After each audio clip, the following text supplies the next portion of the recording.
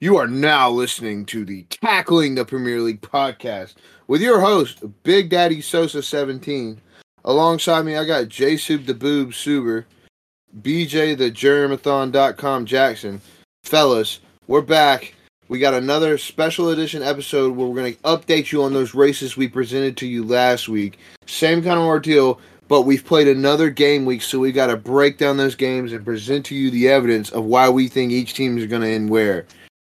First of all, fellas, the weather's starting to warm up a little bit here stateside. I know it's getting a little bit better. Some cold nights, some warm nights. Fellas, how are we feeling? How we living?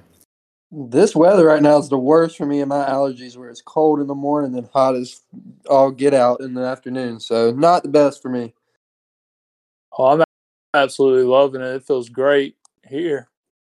Yeah, same here. It's like 70 in the afternoon and 38 when I wake up in the morning. It's definitely a big swing, but it's doable, and it's definitely nice to see summer is upon us. The only bad thing about summer, well, good and bad thing about summer. Bad thing is there's no Premier League. We got to keep up with transfer stories, and we got to keep up with all that.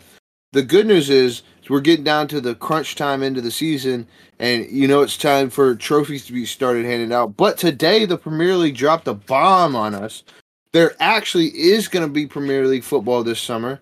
Not that it won't mean anything. It'll just be friendlies. But it'll be stateside as well. The Tackling the Premier League family. If you're based stateside, the Premier League is bringing their teams, 6 of them, and they're playing 9 matches stateside.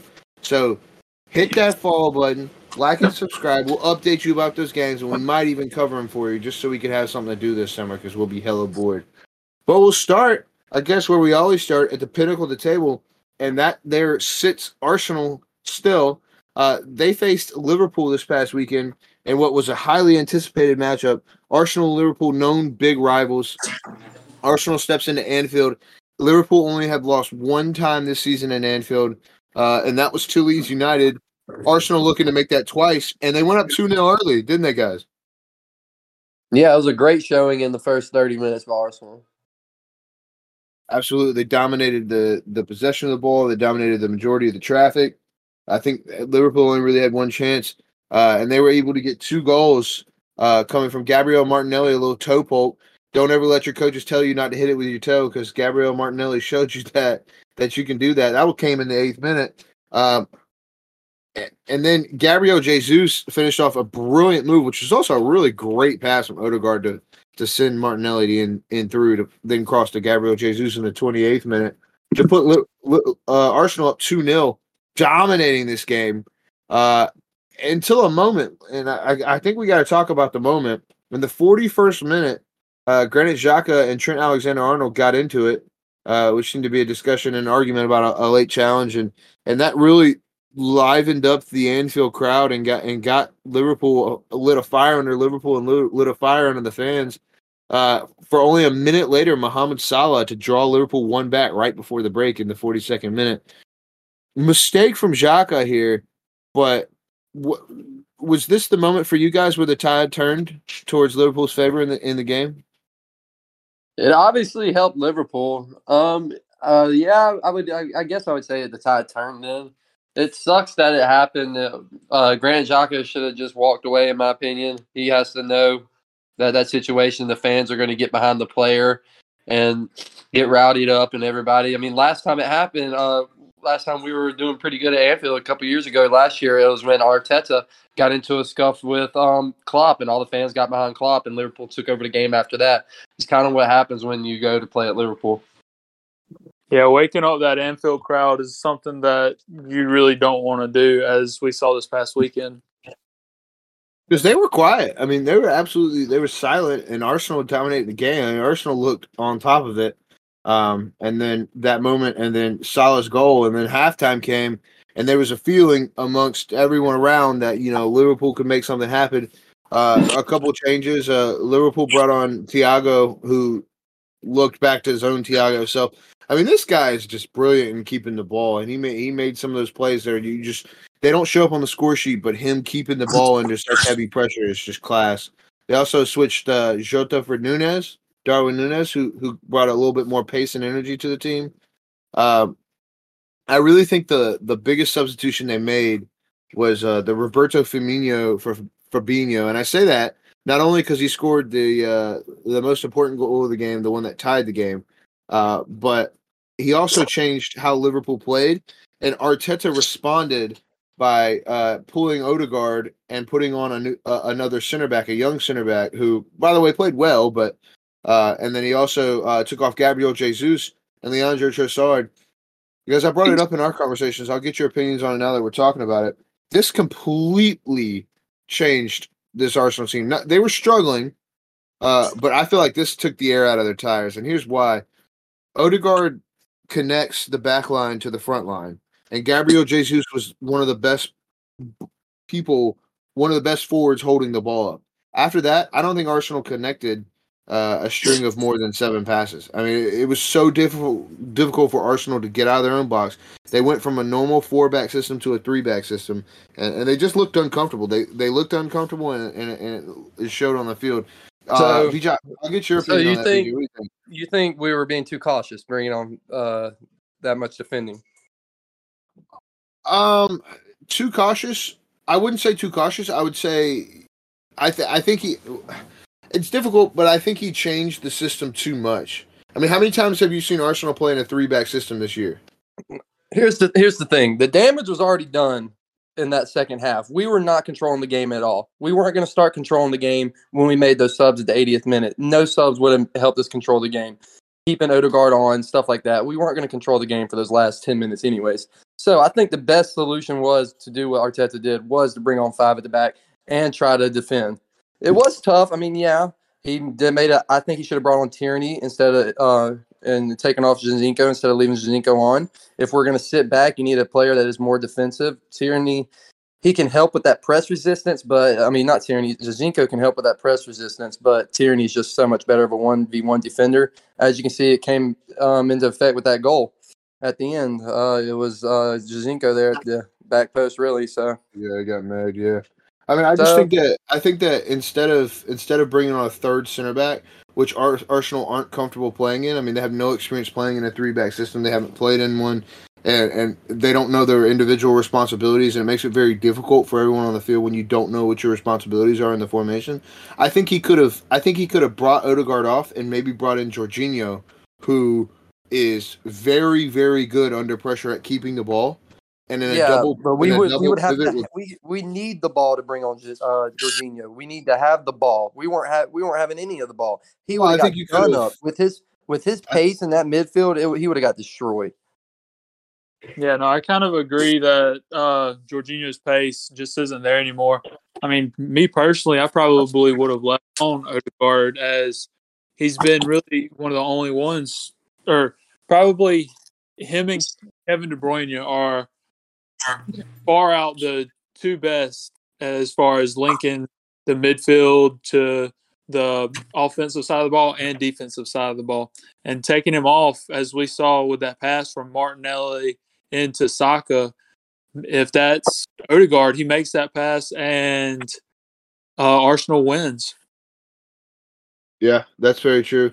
And I think also, back to the point, I mean, he brought off Gabriel Jesus and brought on Trossard, and Trossard was not the right call because, again, you need the ball for Trossard to be on the field because he's not going to win it and hold it up.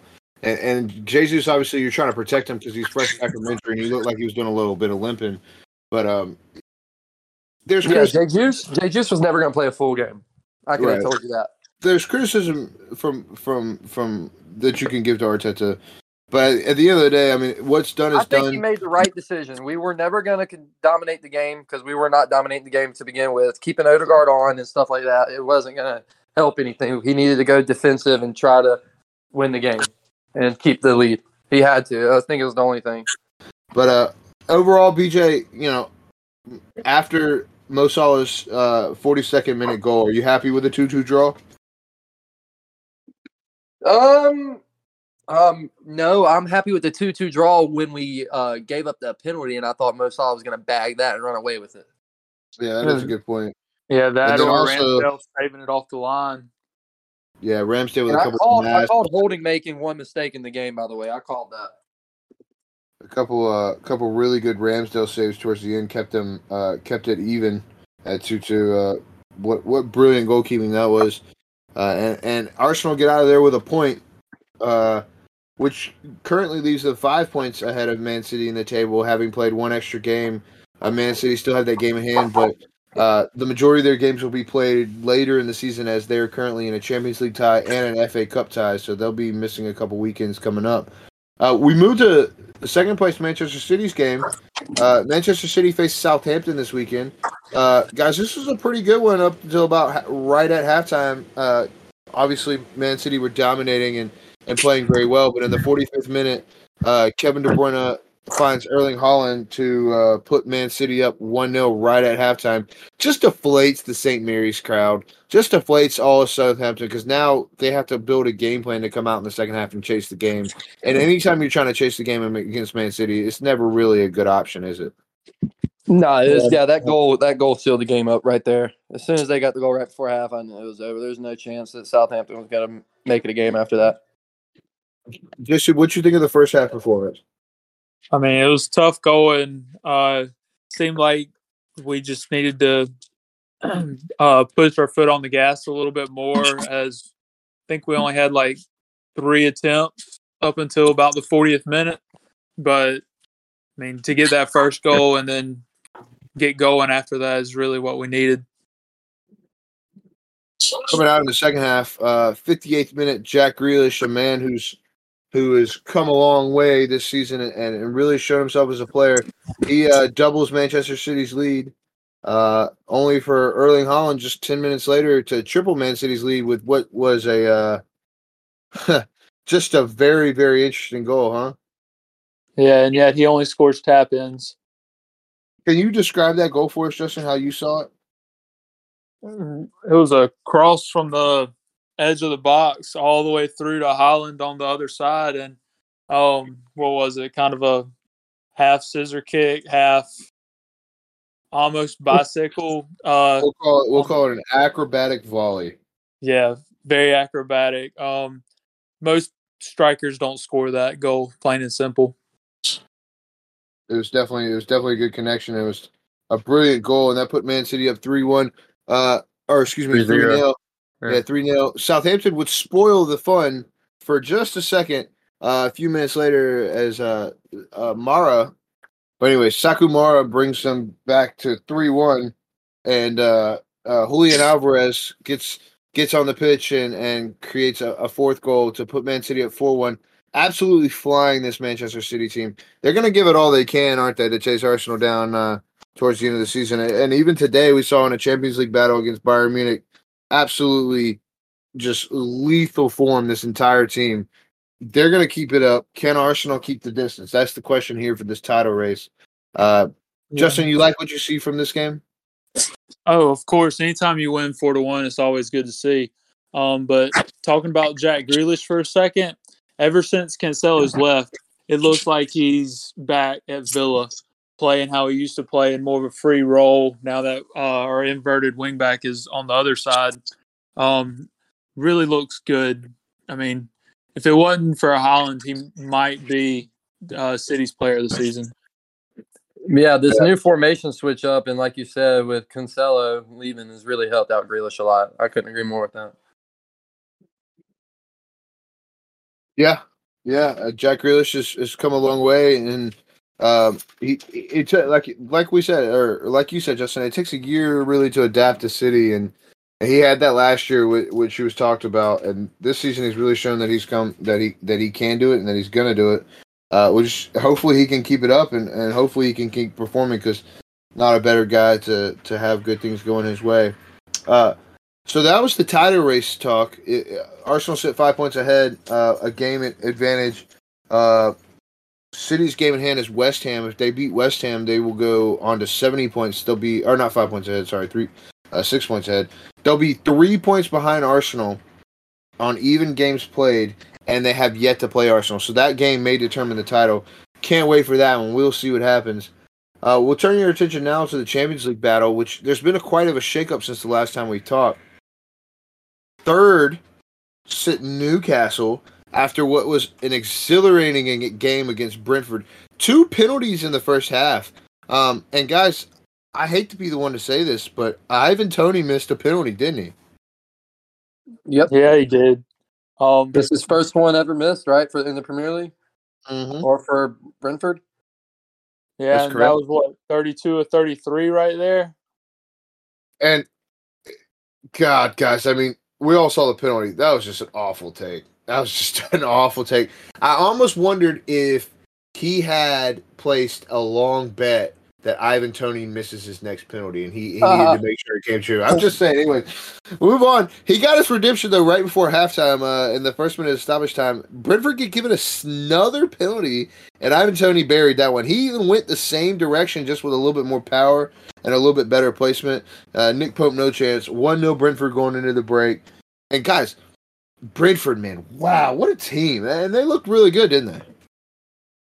Yeah, they did. I mean, obviously, other than the 2 penalty shouts, they were still creating chances left and right wherever they could. And in my opinion, really the better squad in the first half. Yeah, I think so too. Halftime came and Eddie Howe made 2 changes, brought off Longstaff and put on Callum Wilson, a second striker, and then took off Jacob Murphy and brought on Anthony Gordon. A 54th minute David Raya own goal and a 61st minute Alexander Isak goal puts Newcastle up 2-1 inside of, 15 minutes from halftime.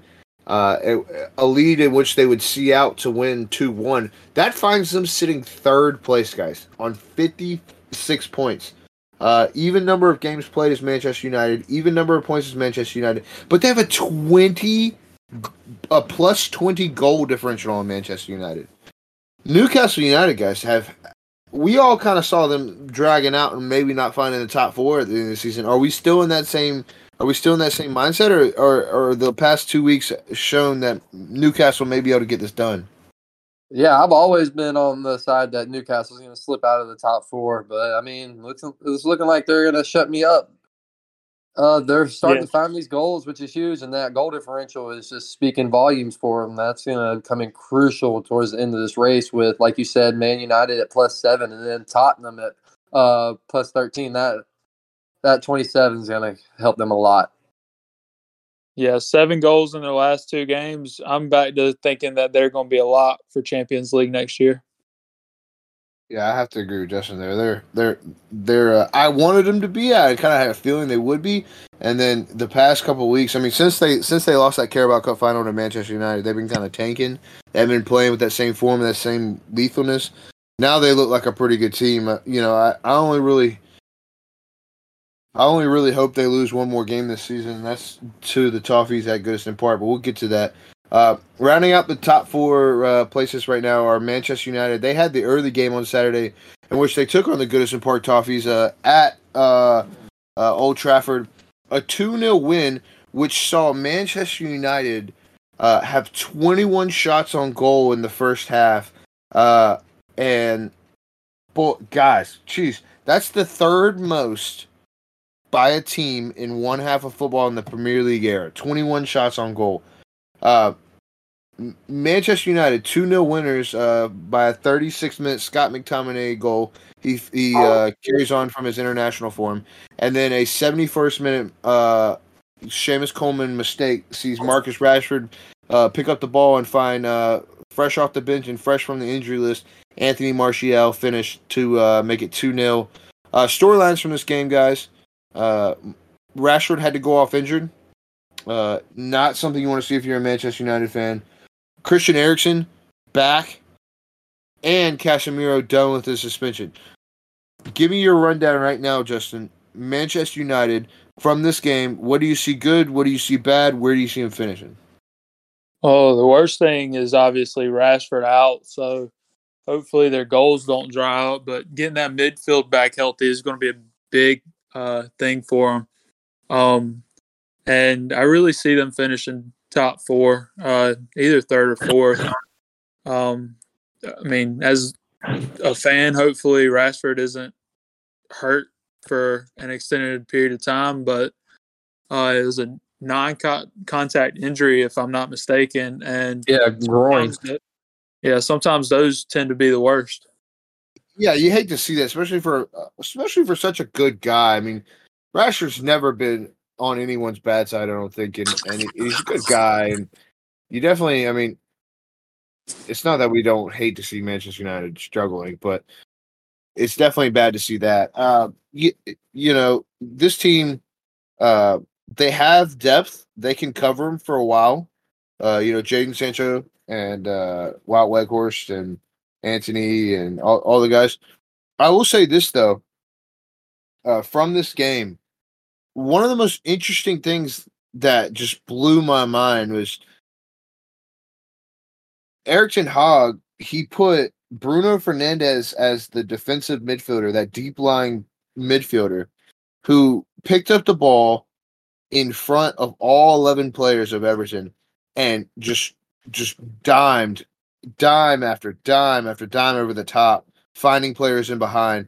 I mean, if it weren't for Jordan Pickford and his heroics, what do you think the scoreline could have been?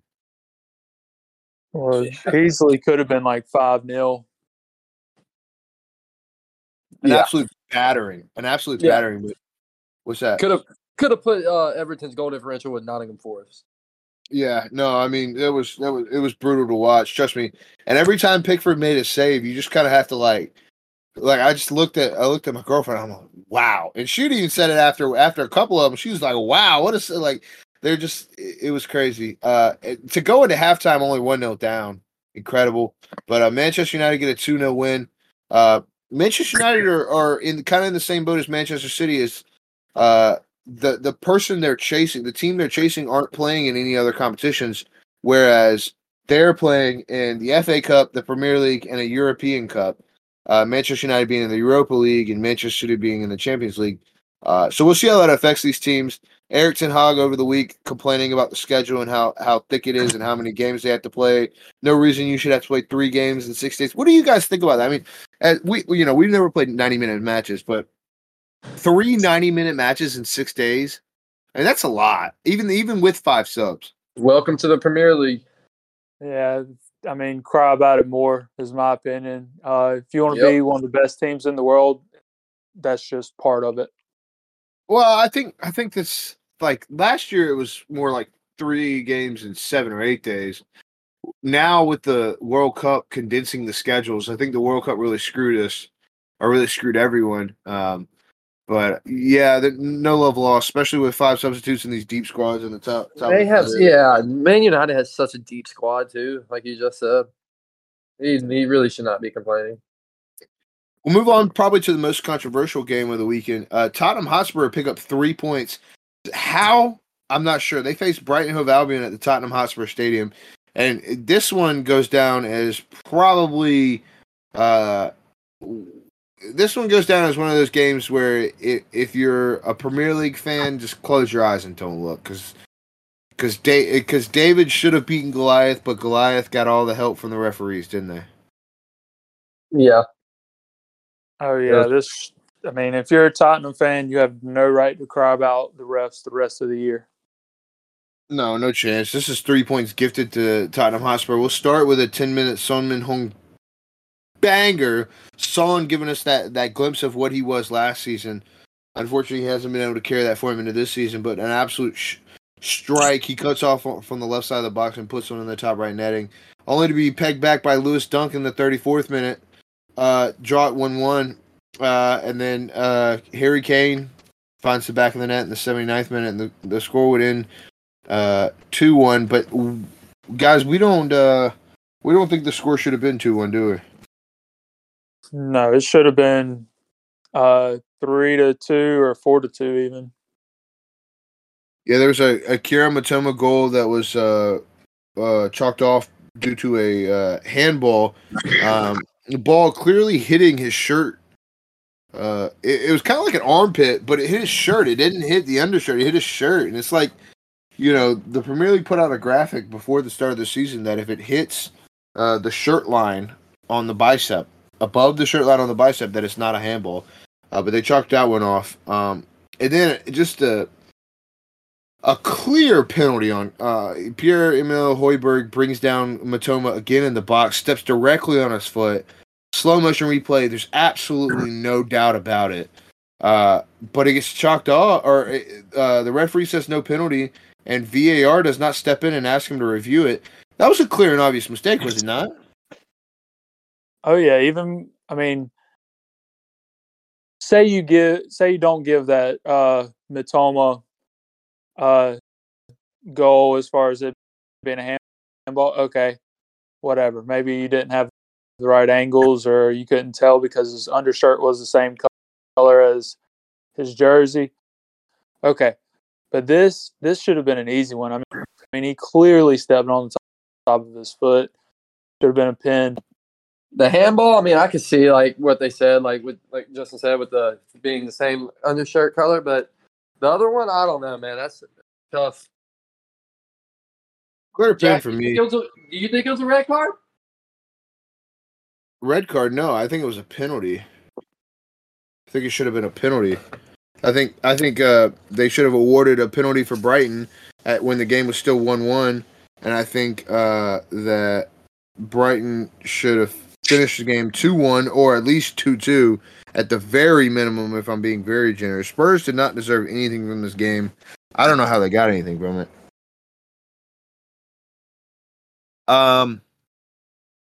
We can move on from that, though, to sixth place. Guys, I just have to say, what a surprise it is to see this team in sixth place. Aston Villa holds down the sixth spot in the table. Granted, they have 2 games in hand over seventh place, and they have 1 game in hand over eighth place. But Aston Villa sit on 47 points. After being bottom at the start of the season, sacking their manager, hiring a new one, they have turned their season around. They find themselves sitting sixth place. And they had a pretty good victory this weekend as well. They faced Nottingham Forest at the Villa Park. They had a really bad referee in Anthony Taylor, who's always a really bad referee. But Bertrand Traore, not that interesting of a first half, but Bertrand Traore scores a 48th minute goal straight into the second half, and then Ollie Watkins makes it 2-0 in the 90th minute. Fellas, your thoughts on this one? As this was a pretty good game, and this Aston Villa team has made one hell of a turnaround, haven't they? Yeah, Unai Emery's got this team rolling, that's for sure. Ollie Watkins is playing really good. I like him up top as a striker.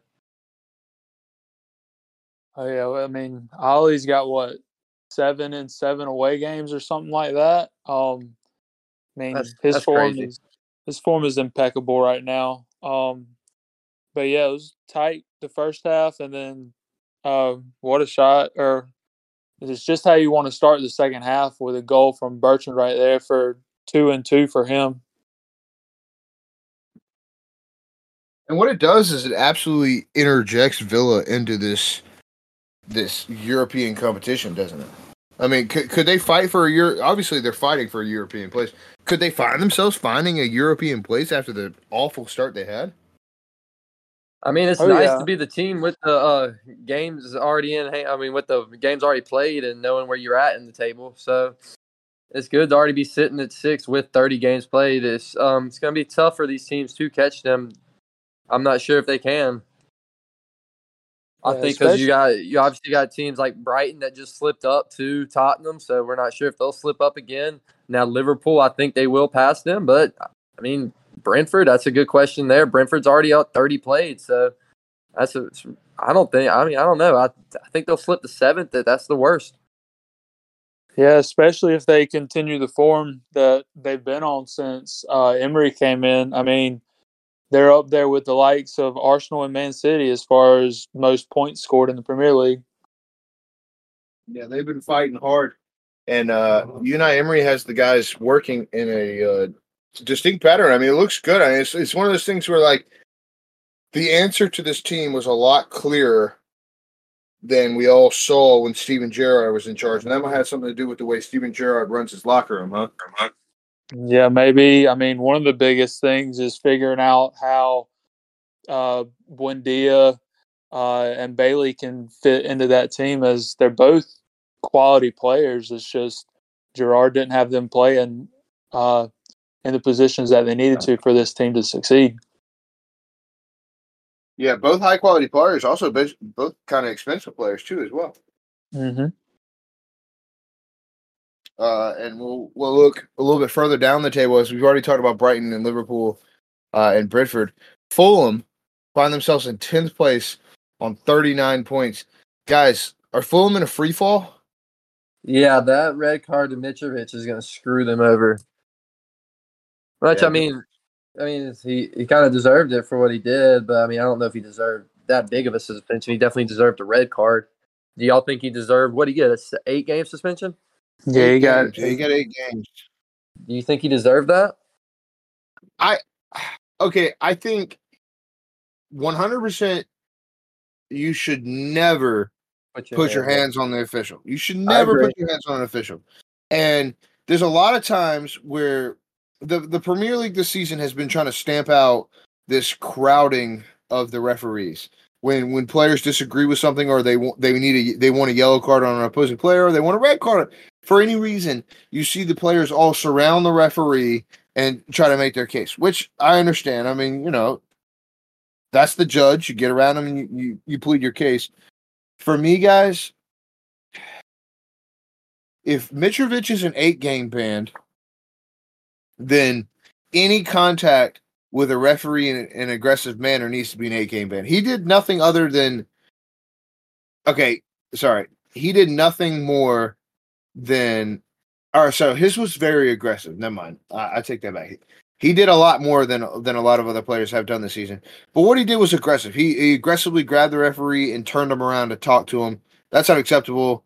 8 games is 8 games. That's what the Premier League decided. I personally would have given him 5, but I'll take 8. Yeah, I was going to say 5. I think 5 is a number that's good to set for that kind of contact. Obviously, if you put your hands on a ref and he did, then it becomes more than I think it should be bumped up to a 10 then. But yeah, I think 5 is good for what he did. Dude, what do you say? I'd even say a little bit more lenient and 3 to 5. Any of those I'd be okay with, but 8's just far too many in my opinion. This is just going to completely screw over the great season that Fulham started. Yeah, I mean Vinicius. He's good, but he's not Mitrovic level. But you can say what you want to say. Yeah, and this was all just to make a point.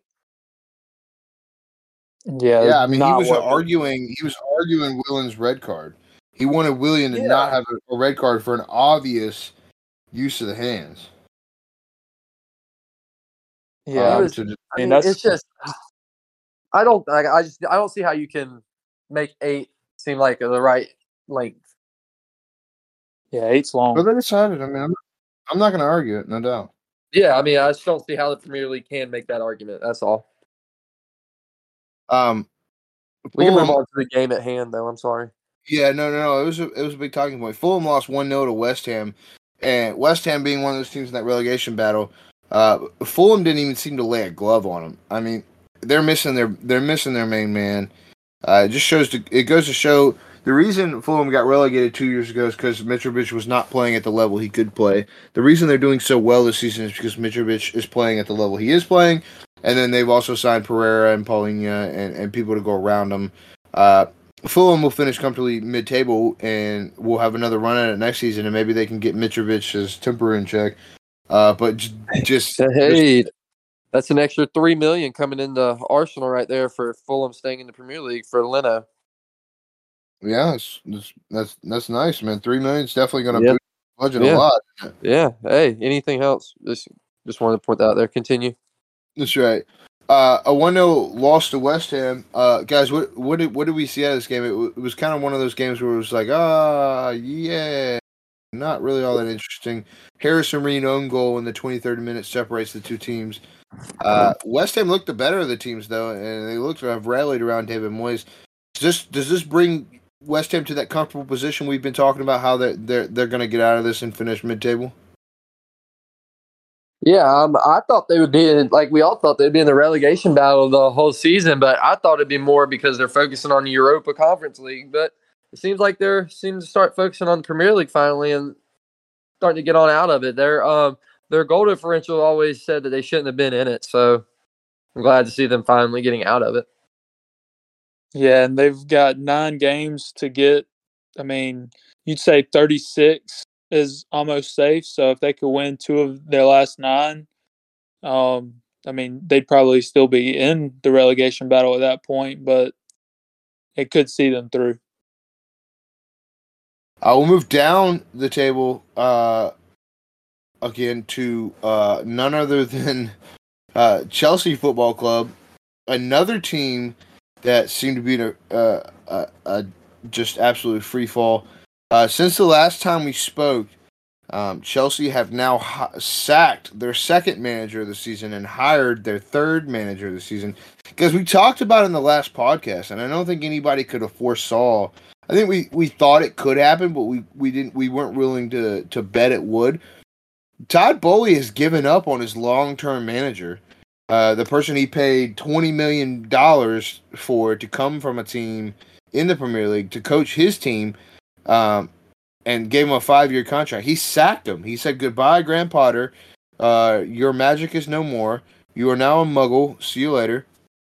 He brought in none other than Frank Lampard, ex Chelsea manager, ex Everton manager, and now new Chelsea manager.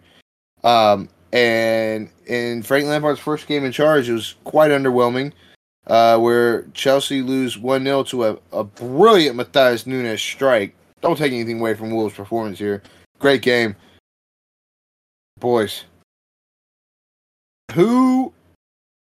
Let's do a poll. We're going to do a Twitter poll after this podcast. Who had the better summary of Chelsea Football Club? Give me your summary right now. As a club?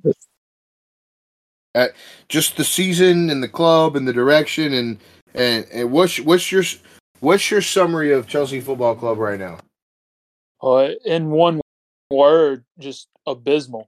I mean, it seems like Todd Bowley took over this team and is going complete FIFA manager mode on them.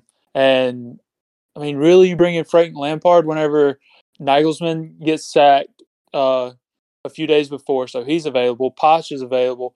You got plenty of world-class managers available, and you don't sign any of them. You bring back somebody the team sacked a couple years back. It just doesn't make any sense as far as the long-term rebuild. Yeah, you're bringing in a lot of young players, but it seems, I mean, for all the money you spent, there's still not a true world-class number 9 in the team. I mean, yeah, Aubameyang's in it, but he's old. He's past his prime. I just don't understand what's going on at the club.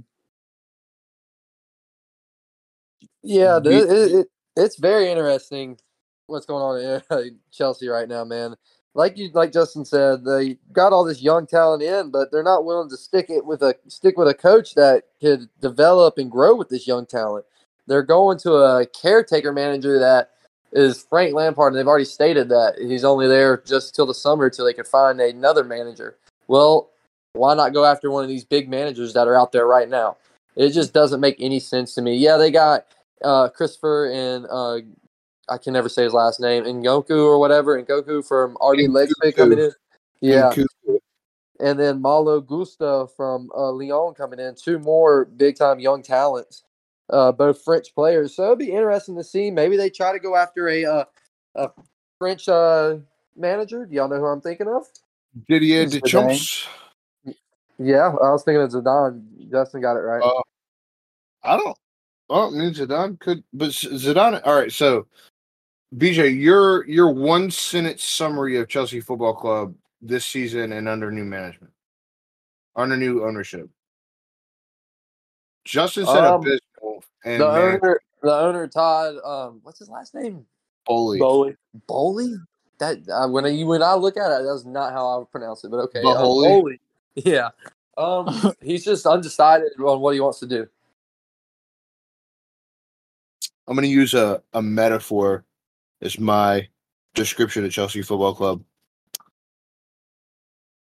I'd say Chelsea Football Club is like a drunk driver getting behind the wheel of an Aston Martin DB9. Like, this guy has come in. He bought the club from Roman Abramovich, who had to sell because of Russia invading Ukraine. He gave the old manager 3 weeks, and the old manager left him on red after he asked him to play a 4-4-3 formation, which is obviously never going to work because that's 12 people. And then he sacked him, and then he looked for the greatest manager in English football, or the most exciting manager in English football was Graham Potter, who was way out of his depth. I mean, Graham Potter's a great manager. Don't get me wrong, but he's never dealt with the personalities and the limelight that is Chelsea.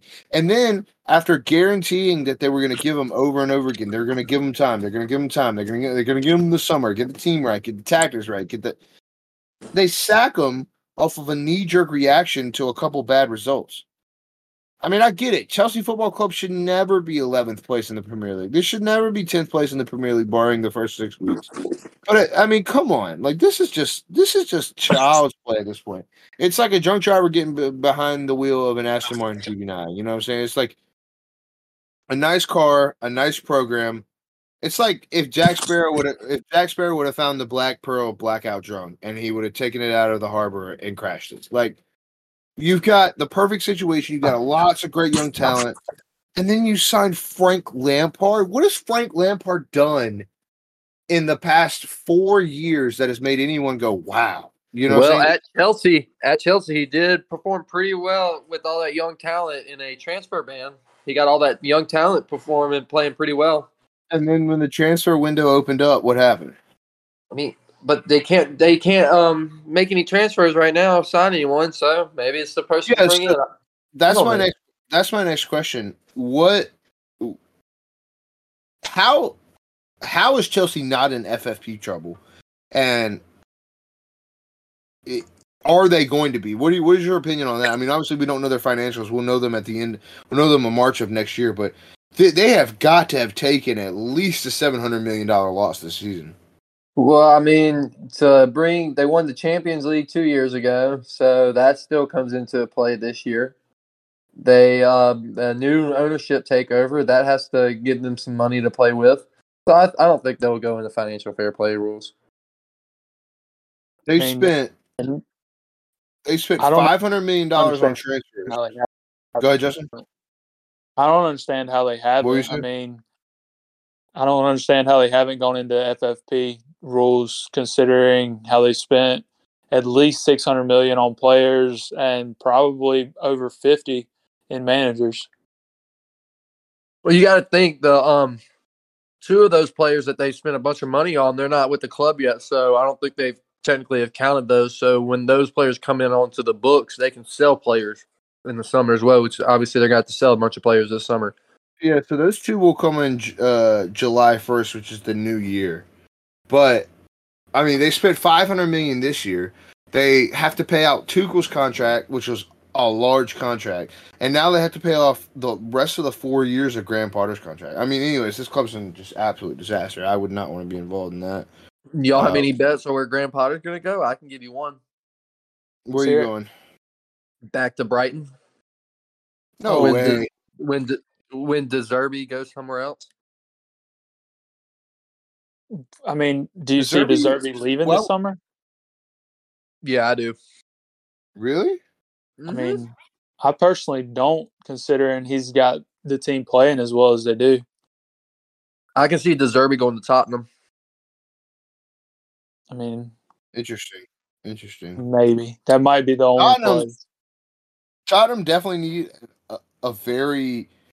They need a new management group. But anyways, we can't talk about every team for 2 hours because that would just get too long. I mean, yeah, we can move on to the next game. I'm sorry. Tottenham have hired serial winners that have won trophies at every other team, and then they come to Tottenham and they don't win a trophy, and then they leave Tottenham and win a trophy. It's incredible. It's absolutely incredible. But we won't focus on that. We'll focus on Chelsea. We're done with them. 39 points, sitting on 30 games. They're tied with the 10th place team Fulham, but they have played an extra game, and really looking like a strong mid-table finish, and they're going to need a big push next year. Moved to 12th place, Crystal Palace, a team we haven't talked about yet, sacked their manager and hired a new one, and it's been the right decision. Can we say that? Is that fair?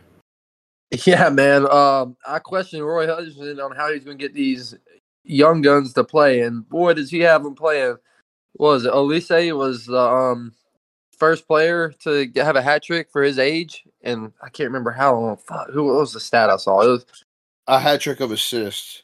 yeah, that's what I meant. Hat trick of assists. Yeah. Yeah, and like for his age, it's insane. He's not even he's 21. So yeah, pretty good.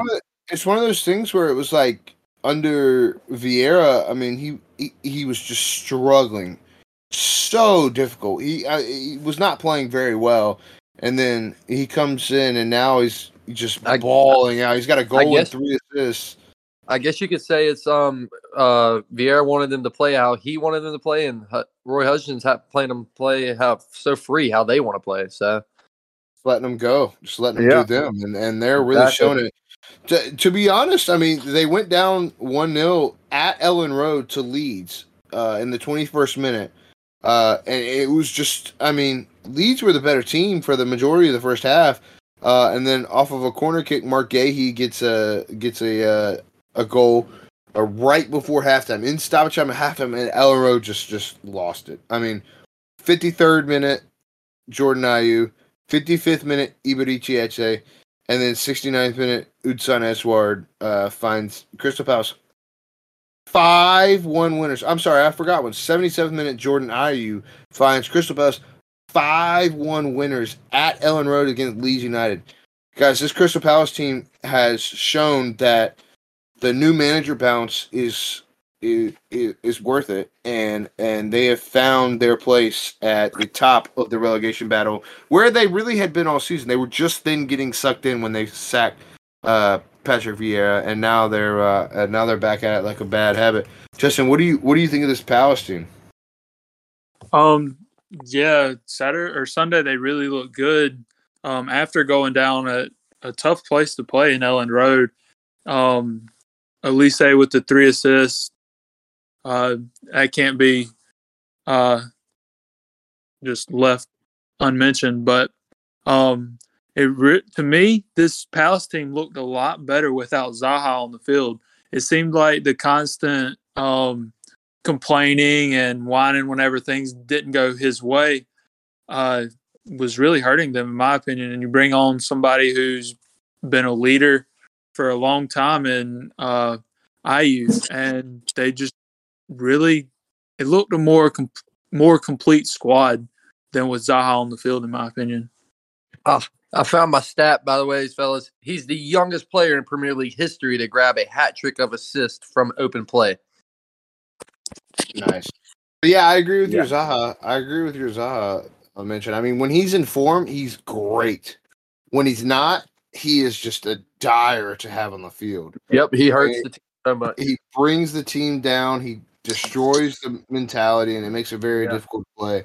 It's like he gets like really like butthurt. I want to say almost.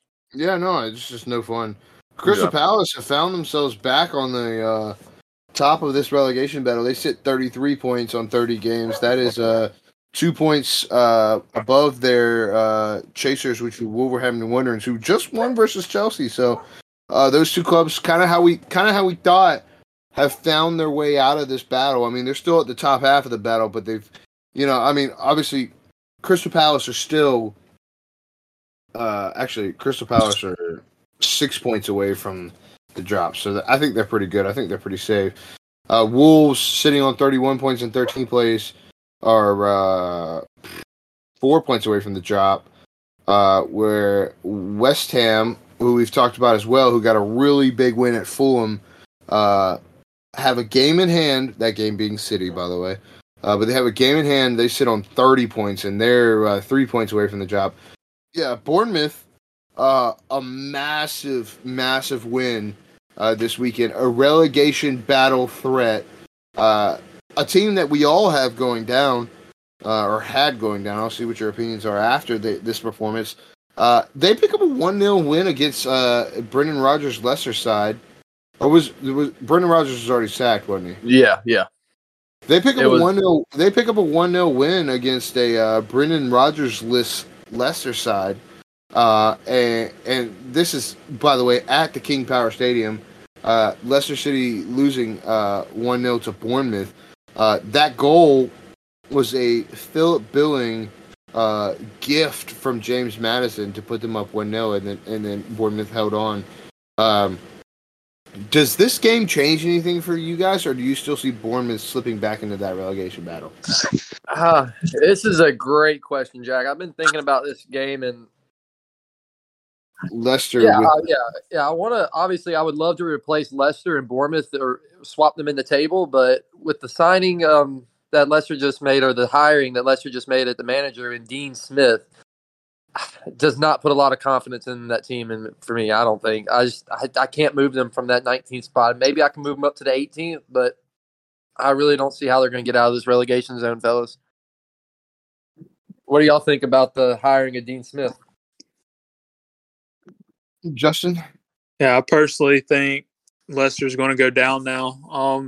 I mean, his record is god awful in the Premier League, and we're looking at Leicester going down and a mass exodus as far as the quality in their team this next year. Yeah, it's going to be a lot of cheap signings. But, Jack, what do you think about the Dean Smith hiring? It's just so sad, guys, because, I mean, all right, first of all, the Dean Smith hiring, I mean, he got Aston Villa promoted, and he was a decent manager for Aston Villa. His mistake was when he sold Jack Grealish, and the people he bought didn't fit his system. I think the director of football or the director of recruiting bought those players, and Leon Bailey and the Argentinian, what's the name? Number 10, Buendia. Emi Buendia. And I don't think the hierarchy of the club and the manager lined up, and unfortunately that was his time to go. I don't think he's a terrible manager. I just think it's too little, too late.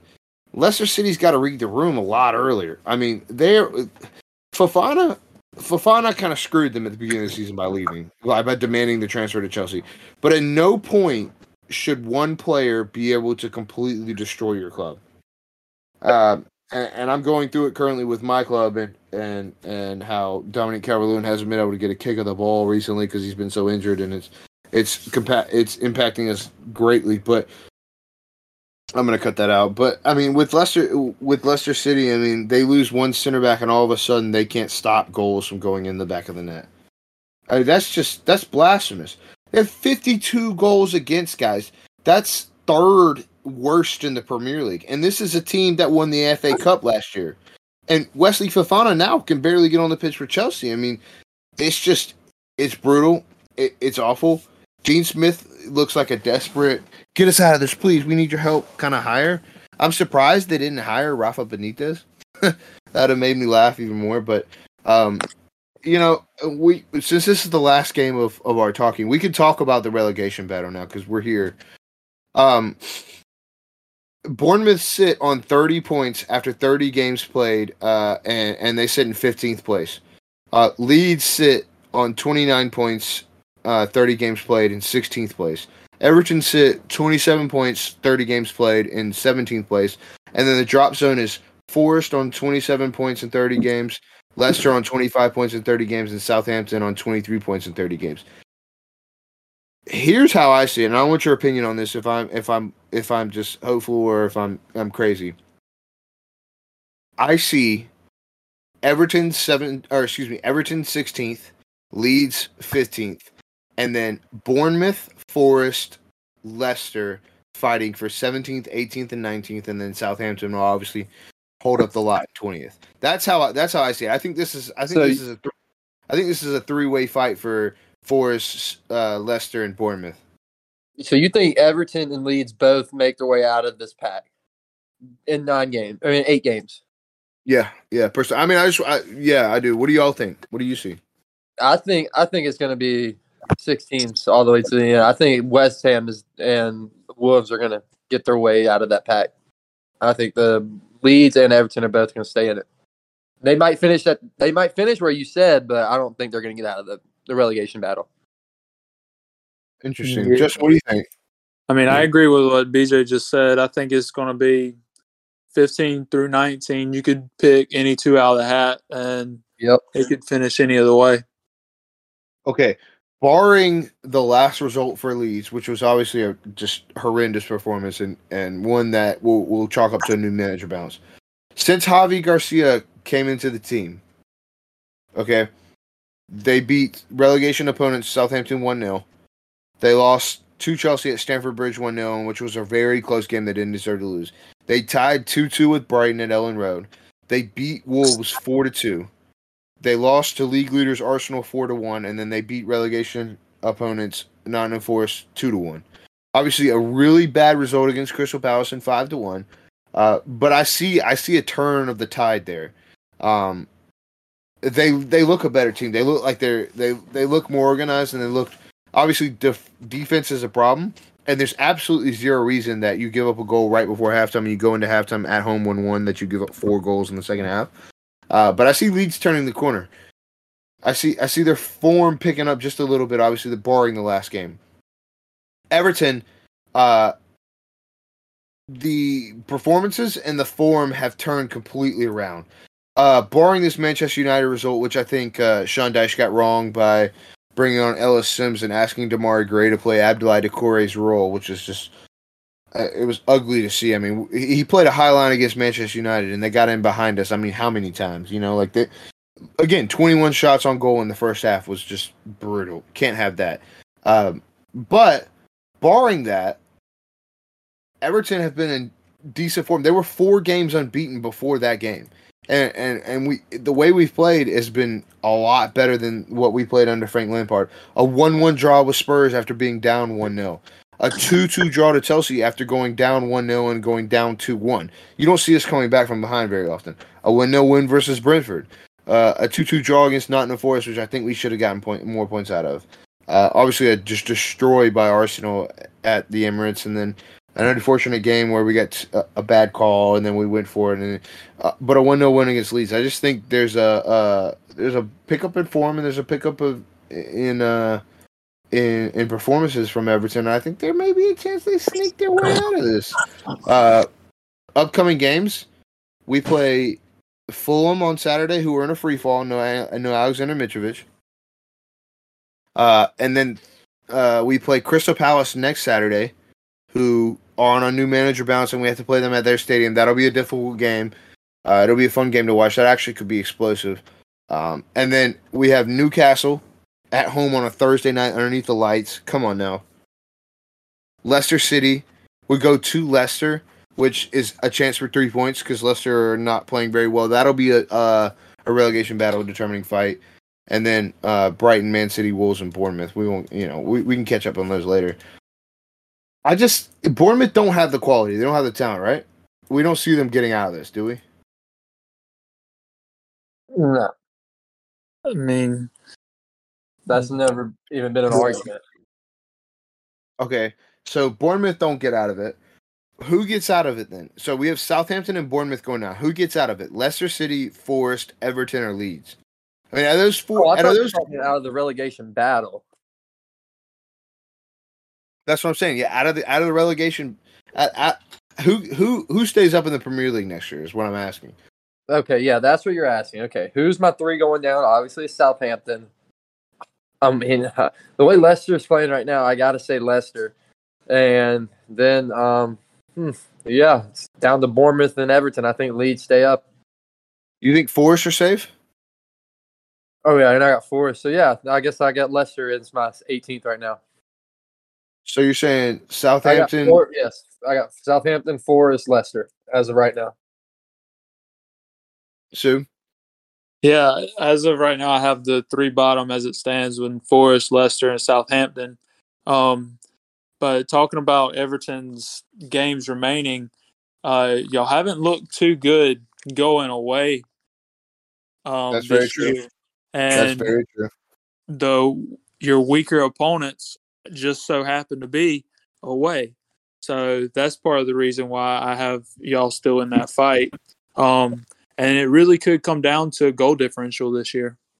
I mean, it helps that y'all are minus 20 rather than Bournemouth minus 29 or Forest minus 30.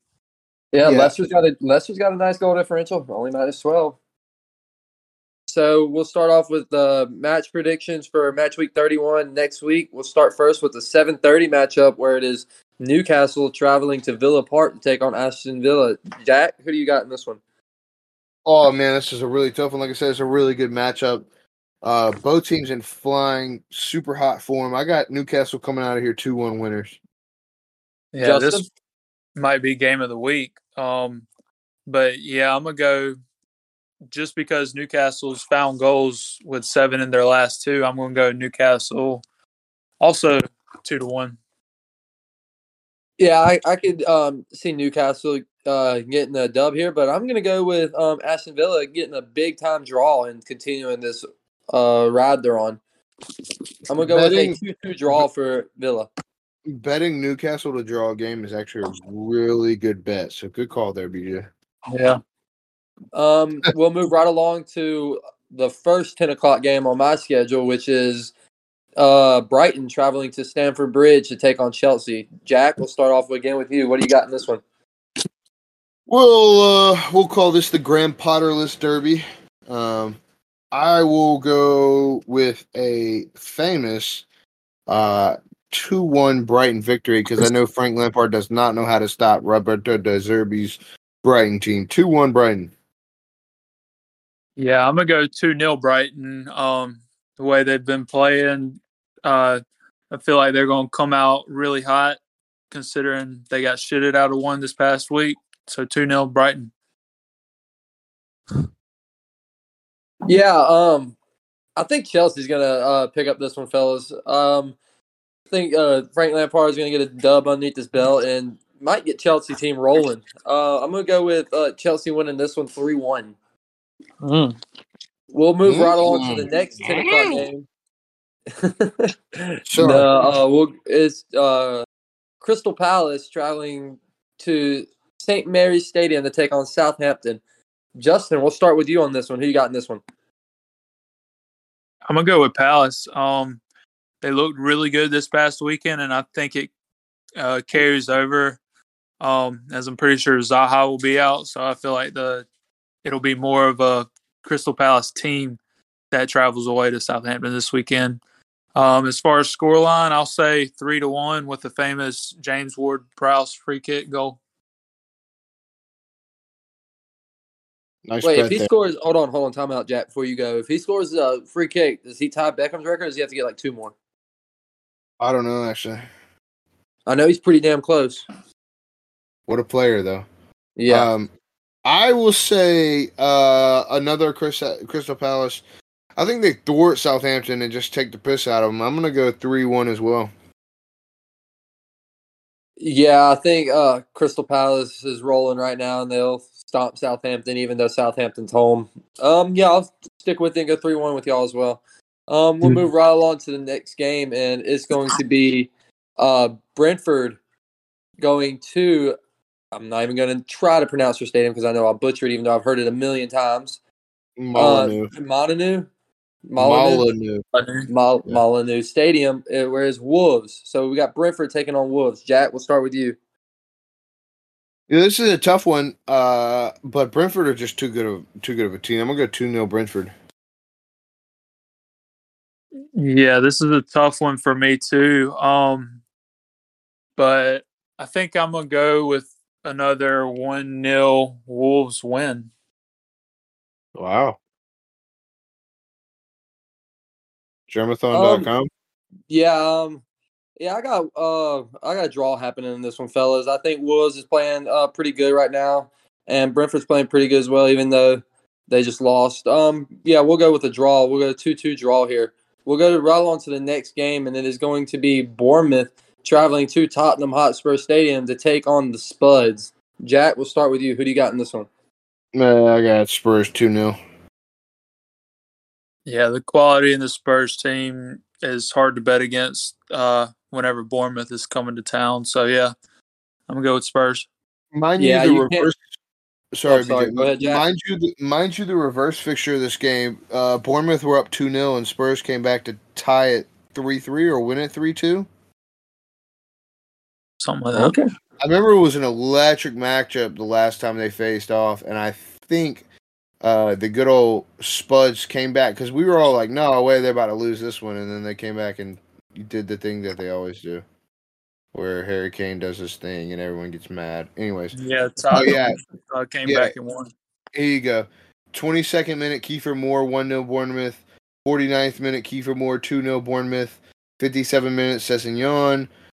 73 minute, Ben Davis. And then a 90th plus minute, Rodrigo Bentancur to win the game 3-2. Just classic spreads. Anyways, BJ, your thoughts, your comments, your concerns. Yeah, I think Tottenham roll over Bournemouth comfortably in this one. We'll go with Harry Kane and Son getting another one. We'll go 2-0. Tottenham keeping a clean sheet. Lloris is back, and I know last week was his first game back, so it'll be nice to get a clean sheet underneath his belt with him being back finally. So we'll move right along to the next game, and it is a big one for Jack here. It is going to be Fulham traveling to Goodison Park to take on Everton. Jack, we'll start with you since it's your team. Justin, I'll hear what you have to say first. Yeah, Mitrovic being out, as we talked about, definitely hurts Fulham. And the dice ball for Everton has been playing well, so I'm going to go with the hot hand in Everton, even though that they lost this past weekend. I'm going to say it's either 1-0 or 2-1. You want me to go, Jack, too? Yeah, I want you to go. Yeah, I'll agree with Justin on this one, especially with the Mitrovic red card. I think that's just hurting Fulham too much right now. They really can't find anybody up top to replace him. So, yeah, I'm going to have to go with Everton on this one, and I'm going to go, do it. Does Everton keep a clean sheet at home against Fulham? I don't think so. I'm going to go 2-1 Everton. I'll do a infamous dice ball 1-0 victory for Everton at home against Fulham. And yeah, I think we take 3 points off of them. All right, so we'll move right along to the next game, and it's the 12:30 game for Saturday. It is Man City taking on Leicester. Man City's home in this one. So, Justin, since it's your team, I'll start with you, unless you want us to go first. Yeah, y'all can go first.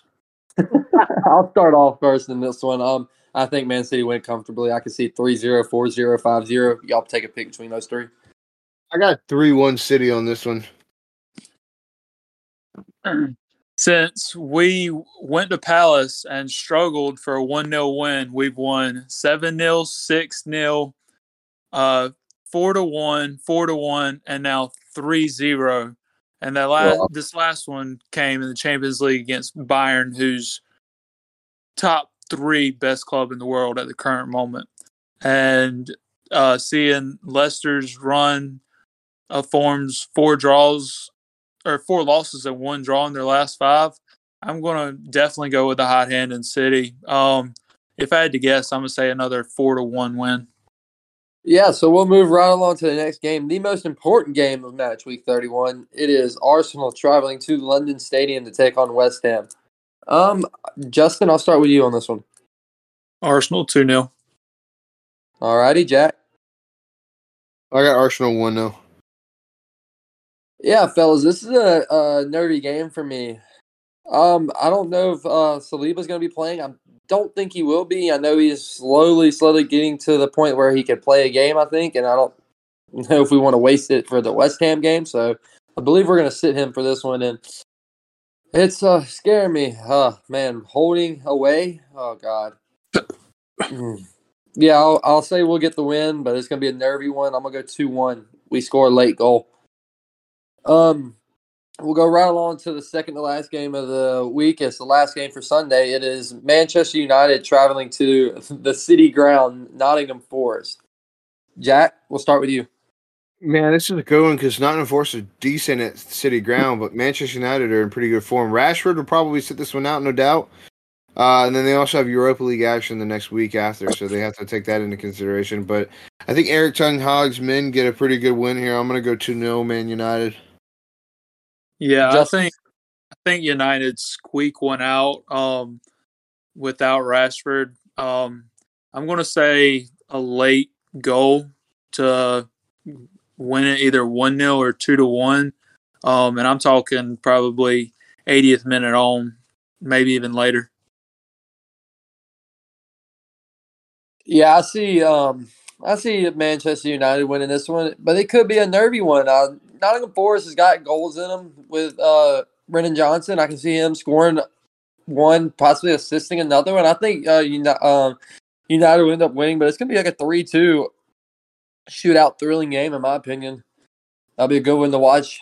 So we'll go right along to the last game of the week. It is a Monday game. It is Liverpool traveling to Ellen Road to take on Leeds.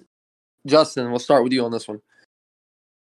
Oh man, this is a tough one to call. I mean, as we just saw, Liverpool show up against the better opponents, but then I mean they lost to Forest earlier this year, and didn't just lose, lost to them pretty badly. So I'm gonna call a draw in this one, 2-2 draw. Jack? Yeah, I'm gonna go 2-1 Liverpool in this one. This is a really good game, but Liverpool have shown that they can do it, and I think they'll get away with it. Yeah, a couple pods ago, probably more than a few, probably 3 or 4 ago, I said Liverpool was going to make a run and they were going to potentially maybe even get that top 4 spot, the 4th spot. But I think Liverpool's continuing it here. They just had a big time draw against Arsenal, and I think they're going to get a big time win here on the road at Ellen Road. It's going to be a big win for them. I think Liverpool wins 3-1, maybe even 3-0. Big win for Liverpool. Jack, you want to round this out? Yeah, I guess I can. We appreciate you sticking around, hanging out for another round of Tackling the Premier League podcast. Look, you're sticking around. You've been with us all season. We're not stopping. We're not going anywhere. All we care about is bringing you the best coverage of the Premier League that we have to offer, and we just love chatting shit about it. So, you got anything you want to say? You got anything you want to add? You got anything you want to disagree with us on? We'd love to hear. Trust me, there's nothing more in this world that BJ loves than to argue. So please send us your rebuttals. Send us your favoritism. We want to hear it. Also, guys, we'd love to get together. We'd love to shout you out. Hit us up. Holler at us. Hit that follow button. Give us 5 stars. Tell us what you think. We love it. Appreciate everyone listening. And as always, up the toffees, guys. Yeah.